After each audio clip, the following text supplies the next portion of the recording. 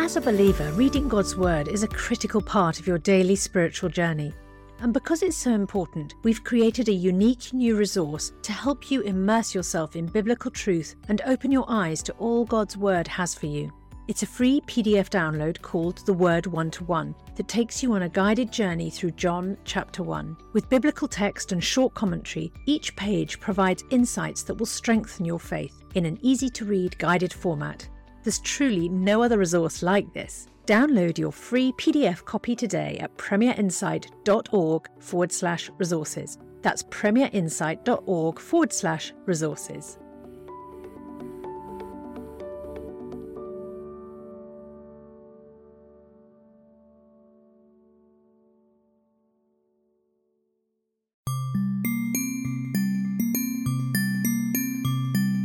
Matters of Life and Death, a podcast from Premier Unbelievable.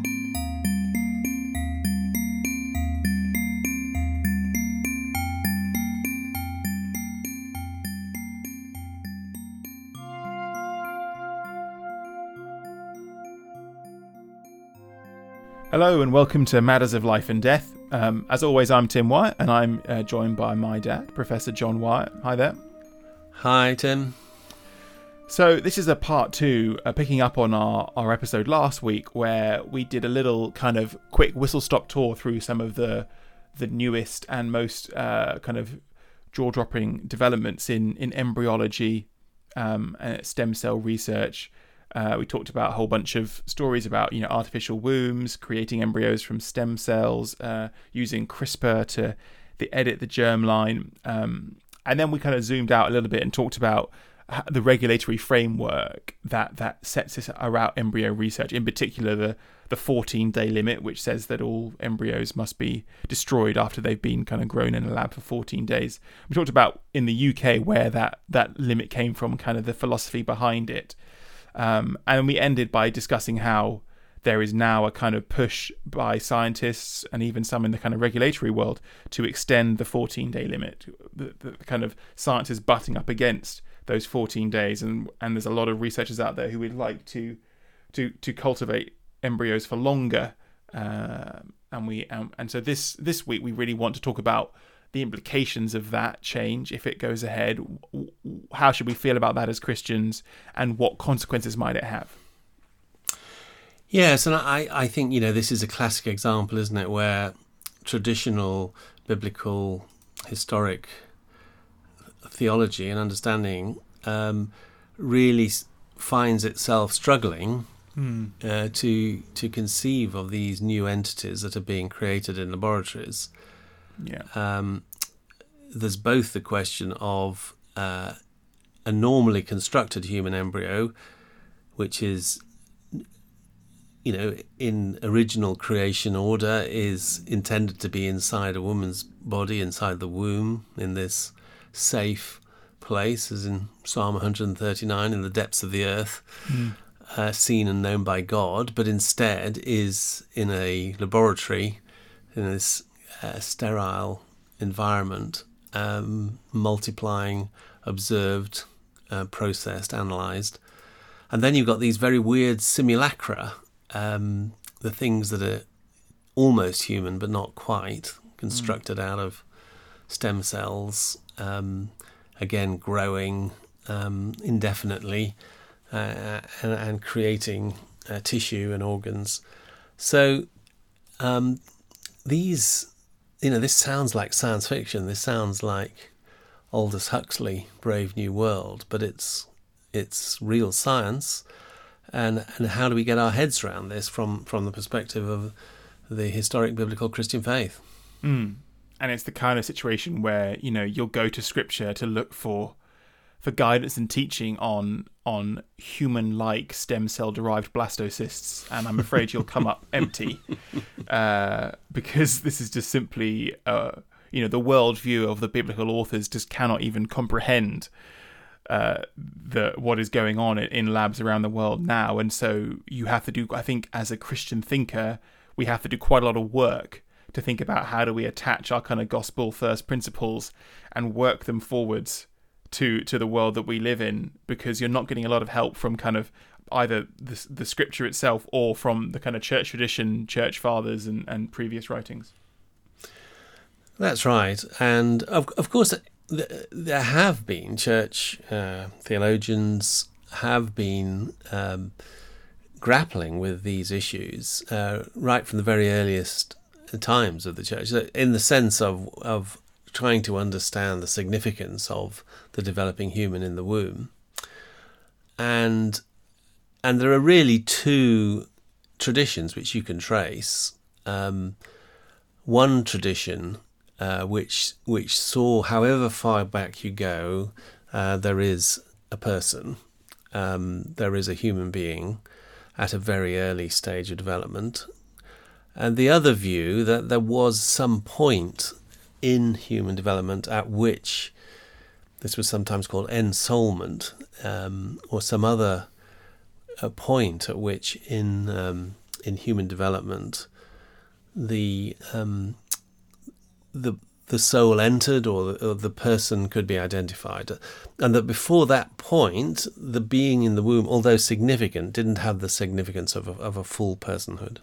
It's interesting, isn't it? Because I think a lot of Christians, particularly evangelical Christians, instinctively come down on or feel like the orthodox view is the first one, that, you know, we've been kind of raised in a world, let's face it, probably driven mostly by the kind of abortion debate, that humans exist from the point of conception, from when the sperm first meets the egg, and that drives, I think, a lot of Christians' instincts, which is to find all embryo research, whether it's 1 day or 14 days or 28 days, to be wrong, because they see that as a human being equivalent in dignity to you or I.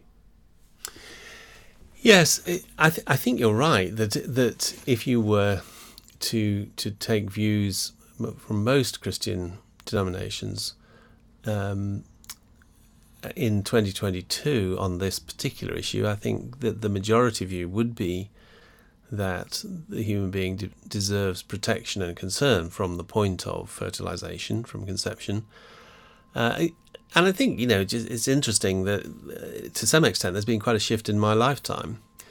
When I was a student in the 1970s, there was quite a strong view amongst evangelicals of the kind of developmental view that human personhood didn't start from the very earliest stages. And there were certainly there were people who taught that, but there were people who held the alternative view, including highly respected people. So, but it and certainly in private, those views are still expressed. I mean, many people that I know would express those views in private, but they've, for whatever reason, I think the dominant view that is taught in the pulpits is the view which previously was very much the Catholic view, that said life was important from conception only.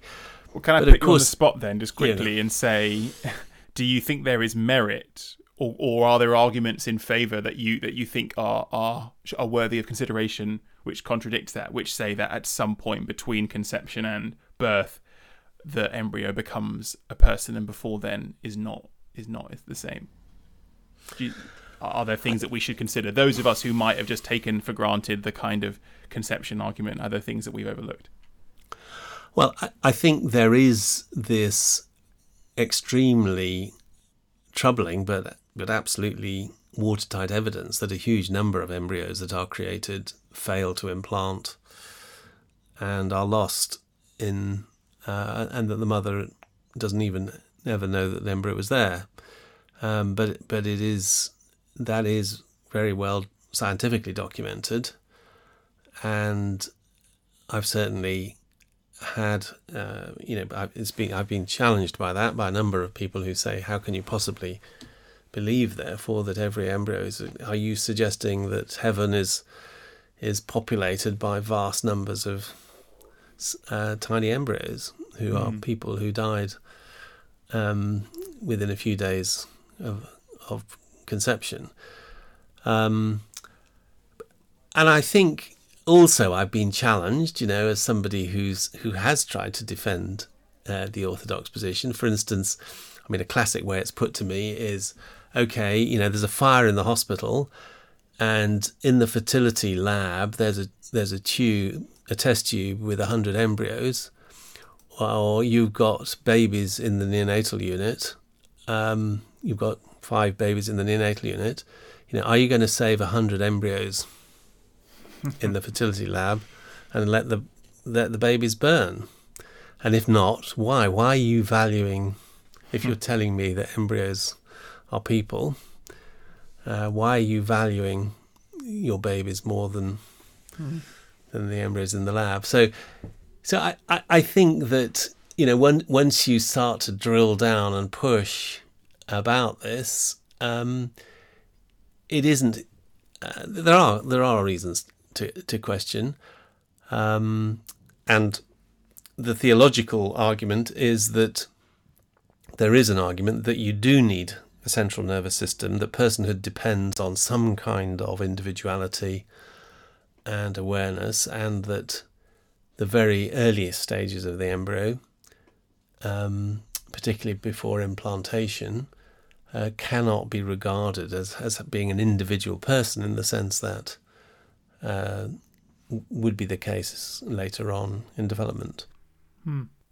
Okay, so there's clearly, disagreements within the church, within Christianity about this, but I think everyone would accept, wherever they stood on that particular question, that the embryo in very early stages of life is of huge significance. It's not just a bundle of cells like any other, and that we should try and construct a form of regulation around this research which accepts that there is kind of a morality to it. But that's actually not commonplace, is it, among, I don't know, the scientists or even the regulators themselves? Well, certainly I know that many scientists who work in this field feel that the regulation is far too onerous and restrictive. They look down their microscope and they say, what's the big excitement about this particular bundle of cells? If you look at a fruit fly embryo and you look at a chicken embryo and you look at a monkey embryo and you look at a human embryo, they all look virtually identical. Why are we all getting so excited about this particular bundle of cells? And particularly when these so-called religious, and they would say maybe superstitious or irrational attitudes towards this bundle of cells is impeding the onward rush of science and actually having deleterious effects. I suppose we need to kind of flag up the fact that there is actually a fundamental philosophical cleavage here between the kind of Warnock approach, the pragmatic regulatory approach, and the Christian approach. Warnock was especially saying, we're not thinking about right or wrong. We're not trying to come to a conclusion on the moral status of the embryo. We're simply about we're trying to draw limits and rules which can gain wide public support. And they don't need to have any more moral justification beyond that. Whereas it is intrinsic to Christianity that actually there is an objective right or wrong, and that we do need to try and discern the moral status of different acts and things. Otherwise, how can we know how we're supposed to act? Well, that's right. I mean, I was very struck that Mary Warnock argued that the language of right and wrong was inflammatory. It was antisocial. It sounded arrogant. It provoked conflict. And, she was writing that back in the 1980s. But that's that view that once we get into the public square, it's not helpful in some areas to talk about right and wrong. It's very interesting, isn't it? Of course, because if you go into some other areas, like, for instance, Putin's invasion of Russia, we shouldn't use the language of right and wrong about Putin. I mean, that would be very inflammatory and would provoke conflict. Instead, we should just talk about what would be acceptable and what's unacceptable. Well, I don't think, in that sense, that's not the case at all, is it? People expatiate about the evil, and this is utterly wrong, and so they have no doubt in certain acceptable areas to talk about right and wrong. But when you then go to these other contested areas about the abortion, about the embryo, then all of a sudden it's best not to use these categories. Yeah, and I suppose it exposes the slight kind of shallowness of that idea of moral relativity, which is that no one is truly a moral relativist. No one says, well, the Holocaust, draw your own conclusions, follow your own cultural beliefs, who's to say. We all really in our heart of hearts do believe in a right or wrong. It's just in some areas we think the only way to mediate between conflicting beliefs is to abandon finding objective truth. What do you make of that? In a world, we're not, even more so than the world of the 80s, Britain today is a big melting pot of different religious beliefs, and increasingly people with no religious beliefs, but still a set of kind of ethics and values. I don't think you'd say we just impose our Christian theology on everyone else. Is there a better way than the Warnock approach to try and come up with common shared rules on things like scientific research? Well, I do think we do have the right as Christians to use these categories of right and wrong. I mean, I don't think we should feel just because other people don't like us using these words that therefore we're somehow gagged and silenced in the public square. And I and many others would argue that there is a place to talk about this is right and this is wrong in the public square. But we have to recognise that kind of language is often in this kind of area not very helpful. So, for instance, you say, well, it's true for you, but it's not true for me, and how do I know, what do you mean it's right? And this kind of language frequently fails, and therefore we need to find other means of language, and I think other arguments that can be used, and one is about outcomes, to argue that it is important that we live together in harmony, that we can trust one another. It's really important, therefore, that we can trust scientists, and that's why we do need to know that there are strong regulatory frameworks, and we as Christians, therefore, support strong regulatory frameworks, because that means that we can work towards the common good, towards social harmony, and towards trusting scientists rather than mistrust.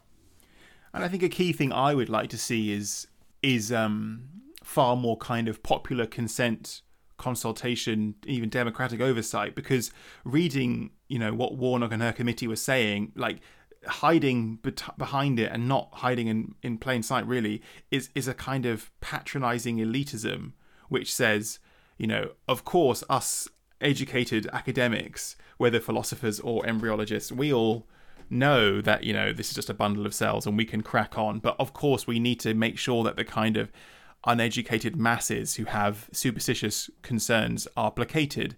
So we will come up with this openly arbitrary limit of 14 days, and we will draw thick black lines around what you can and cannot do.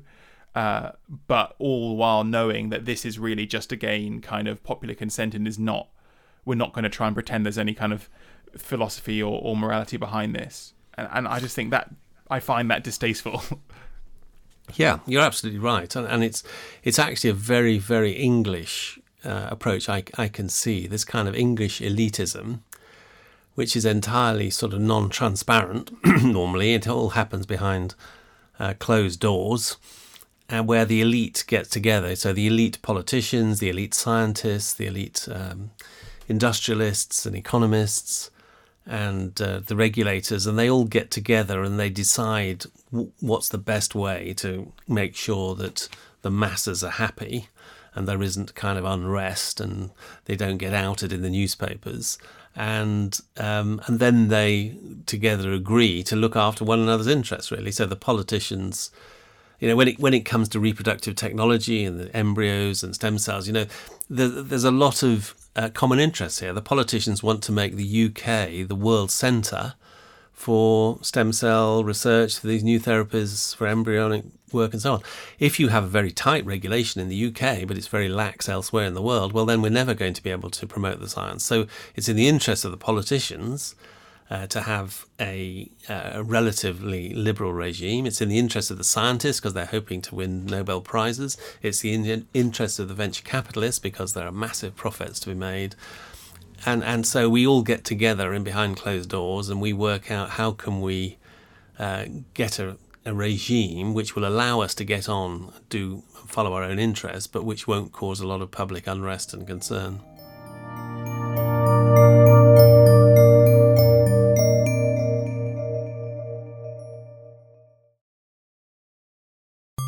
You're listening to Matters of Life and Death, a podcast from Premier Unbelievable.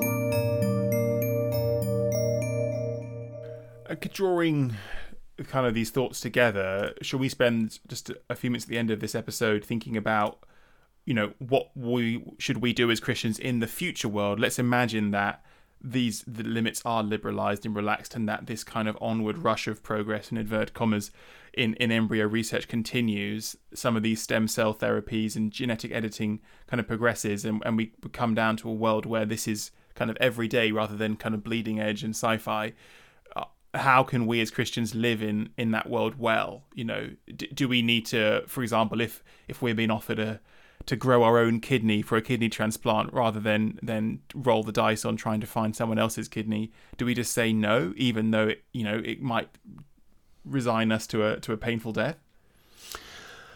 Well, just before getting into that sort of science fiction future, I do think one take-home message, I think, for this so-called democratic deficit is that we cannot expect for us as Christians to be taken seriously in this area of public debate about regulation of embryonic technology and so on, unless we are well informed and able to articulate our views in a way which is informed, relevant, and I think there's therefore a real need for at least some Christians to really inform themselves, educate themselves in this rapidly developing technology, precisely so they can contribute to the democratic debate.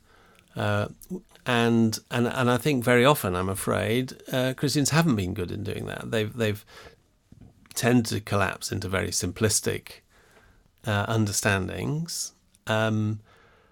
And as a result, often the Christian voice is ignored or marginalised in the debate. So I think there is a real... Sorry, there's somebody peeping their horn outside the window. I think there's a real need for Christians perhaps to up their game, at least for some people, to say, look, it's really important for us to become informed in this area and to contribute to the democratic debate. But then, as we go, listening to a podcast, just a random idea. Yeah, I'm sorry if this sounds like special pleading, but hey, but I do think the other thing it is interesting to think that we may well find ourselves in a world in the future where we are faced with some very painful choices. Do I accept some life-changing, life-transforming therapy, which has been developed in some very unpleasant and distasteful and possibly unethical ways? And I think there probably is some kind of analogy with the debate that went on about COVID vaccines when they were first being introduced. Yes, that's what immediately came to my mind as well. It is, as some people might remember, that many, if not most, I think, of the various COVID vaccines on offer had, in their kind of research and development, had used what's called an immortal cell line. So these are human cells that have been kept reproducing indefinitely in a lab. And they can trace themselves all the way back originally to what is thought to be an aborted fetus in the Netherlands in the 1970s. And a lot of Christians, understandably, were quite concerned when they discovered this and had questions about, if I take the vaccine, am I in some sense complicit in the abortion of that fetus in 1970, whatever it was? And this is, I guess this comes down to what's often called the kind of cooperation with evil. Are you morally responsible for evil which is not carried out by your hand, but if you benefit from it or in some way collaborate with the results of that evil, is in God's eyes, is that the same thing? That's right, and it is a deeply difficult and complex and contested area. But it's interesting that theologians and ethicists, particularly Catholic theologians, have been grappling with this problem of cooperation with evil for many centuries, and I think their analysis is quite helpful. And in particular, they divided between cooperation which was either active or passive, cooperation which was intentional or unintentional, and cooperation which was proximate, which was close to the evil act, or distant from the evil act. And so when applied to the COVID vaccine, you would say, this was a passive involvement. Nobody intended that an aborted fetus should be used. It was something that was unintended and passive, and it was also a very long time ago. It happened, So it was, in that sense, the action of me having a vaccine in 2021 or whenever it was very distant from this one event that might have happened with an aborted fetus back in 1970. But it's interesting. Let's apply the same reasoning. Let's suppose that some way of growing human embryos to a much later stage in the lab developed a new treatment for kidney disease, and I've got serious kidney disease. It might take my life. If I accept this treatment grown human embryos in the lab, it could save my life. So in this case, is the cooperation with evil active or passive? I think you could say it is active, because I am intentionally using an embryo which has been effectively grown for me in order to be. And therefore, is it intentional or unintentional? Well, I'm not intending to do evil, but on the other hand, I am agreeing with the creation of this embryo, which is genetically identical with me. And therefore, it does seem as though the cooperation with evil is much closer to me, just speaking personally, compared with the COVID vaccine. And so I think you might argue that, the act of saying I will refuse this thing which I feel it's morally deeply tainted, even if I'm jeopardizing my life, I will do that out of loyalty to Christ, even though other people may think I'm completely mad. Yeah, I think it's a very challenging question, isn't it? And I think that the really helpful thing to think about, I think, is that idea of intentionality, and also, there's a clear distinction between, in some sense, deriving some kind of very, very disconnected benefit from the abortion of a child in the 1970s, through to saying right here now in 2022, or more likely 2052, when this becomes possible, I'm going to commission the creation of a cloned embryo of myself, and to treat it as a 3D bioprinter to create myself an organ that you can't really wash your hands in the same way. You could say it was a tragedy that child was aborted, but I can't undo that now. These cell lines exist. The cells that the vaccine was tested on actually are millions of reproductions away from the actual cells of the fetus. That's quite different for me, the idea of I'm going to actually ask a scientist to clone a tiny embryo mini-me for me, grow it to 50, 60 days, and then discard it once I've extracted the kidney that I require. Yeah. And so, I think it is possible, as we come into this brave new world, that increasingly new therapies, new developments will come out of the rush of biotechnology, which Christians concerned about some of these ethical and moral issues may feel increasingly that they want to withdraw from. They don't want to.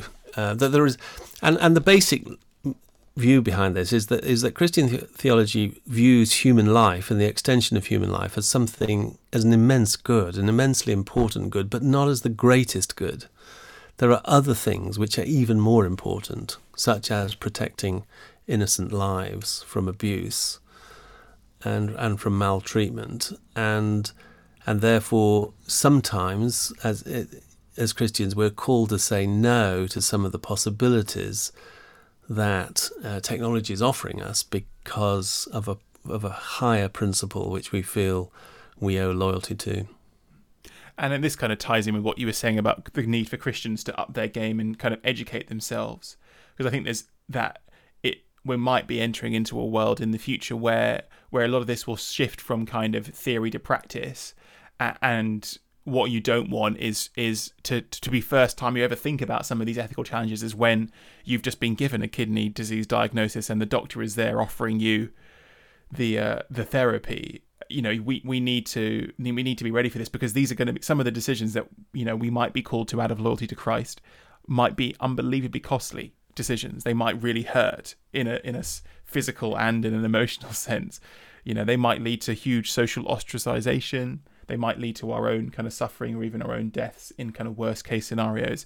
And in that moment of crisis is not the point to be first wondering, gosh, what do I think about embryology research and you know, stem cell derived blastocysts and all that kind of stuff. You know, the point to be doing that thinking is before the rubber hits the road, because it might just be that what God is calling us to do is a really hard thing to do. Yeah, and of course, none of us can be experts in everything that's going on there. You know, but what we do need to do is to encourage people to develop their own areas of expertise and understanding, and then we help one another. We have within the Christian community people who are able to contribute and knowledgeably and help and advise others. Is there a challenge therefore to get more Christians into, you know, stem cell molecular biology, or is that going to become more and more difficult because to work in that field will require you by effect to take part and directly cooperate in some of the evil things that might be happening? Well, I think you put your finger on a really important and interesting area, and perhaps it's something we can come back to and discuss in the future. But in essence, I think there is that tension. On the one hand, yes, in order to understand and really engage, it's very helpful to have Christians actually working in this field. But on the other hand, I think you can see that it may be that increasingly there are some areas of technology where Christians feel it becomes like a no-go area. We can still inform ourselves. We can make sure that we really understand what's going on, but that there are some areas where we feel we simply cannot be involved. Well, lots to ponder there. Thanks for coming on this journey with us. I hope it hasn't been too esoteric. I hope we've kind of persuaded you that these are really interesting, if slightly complex issues to discuss. And thanks for your guiding hand along the way. We're going to draw this series of episodes to a close. As always, there's lots of resources and articles to read and videos to watch and other podcasts to listen to on John's website. That's John Wyatt, WYATT.com. You can get in touch with us by emailing molad@premier.org.uk. We're always really interested in particular in feedback on episodes, but also ideas of things to talk about in the future, news stories and developments you might have seen, so please do get in touch. And thanks to those who already have. And otherwise, thanks for listening, and we'll speak to you next week.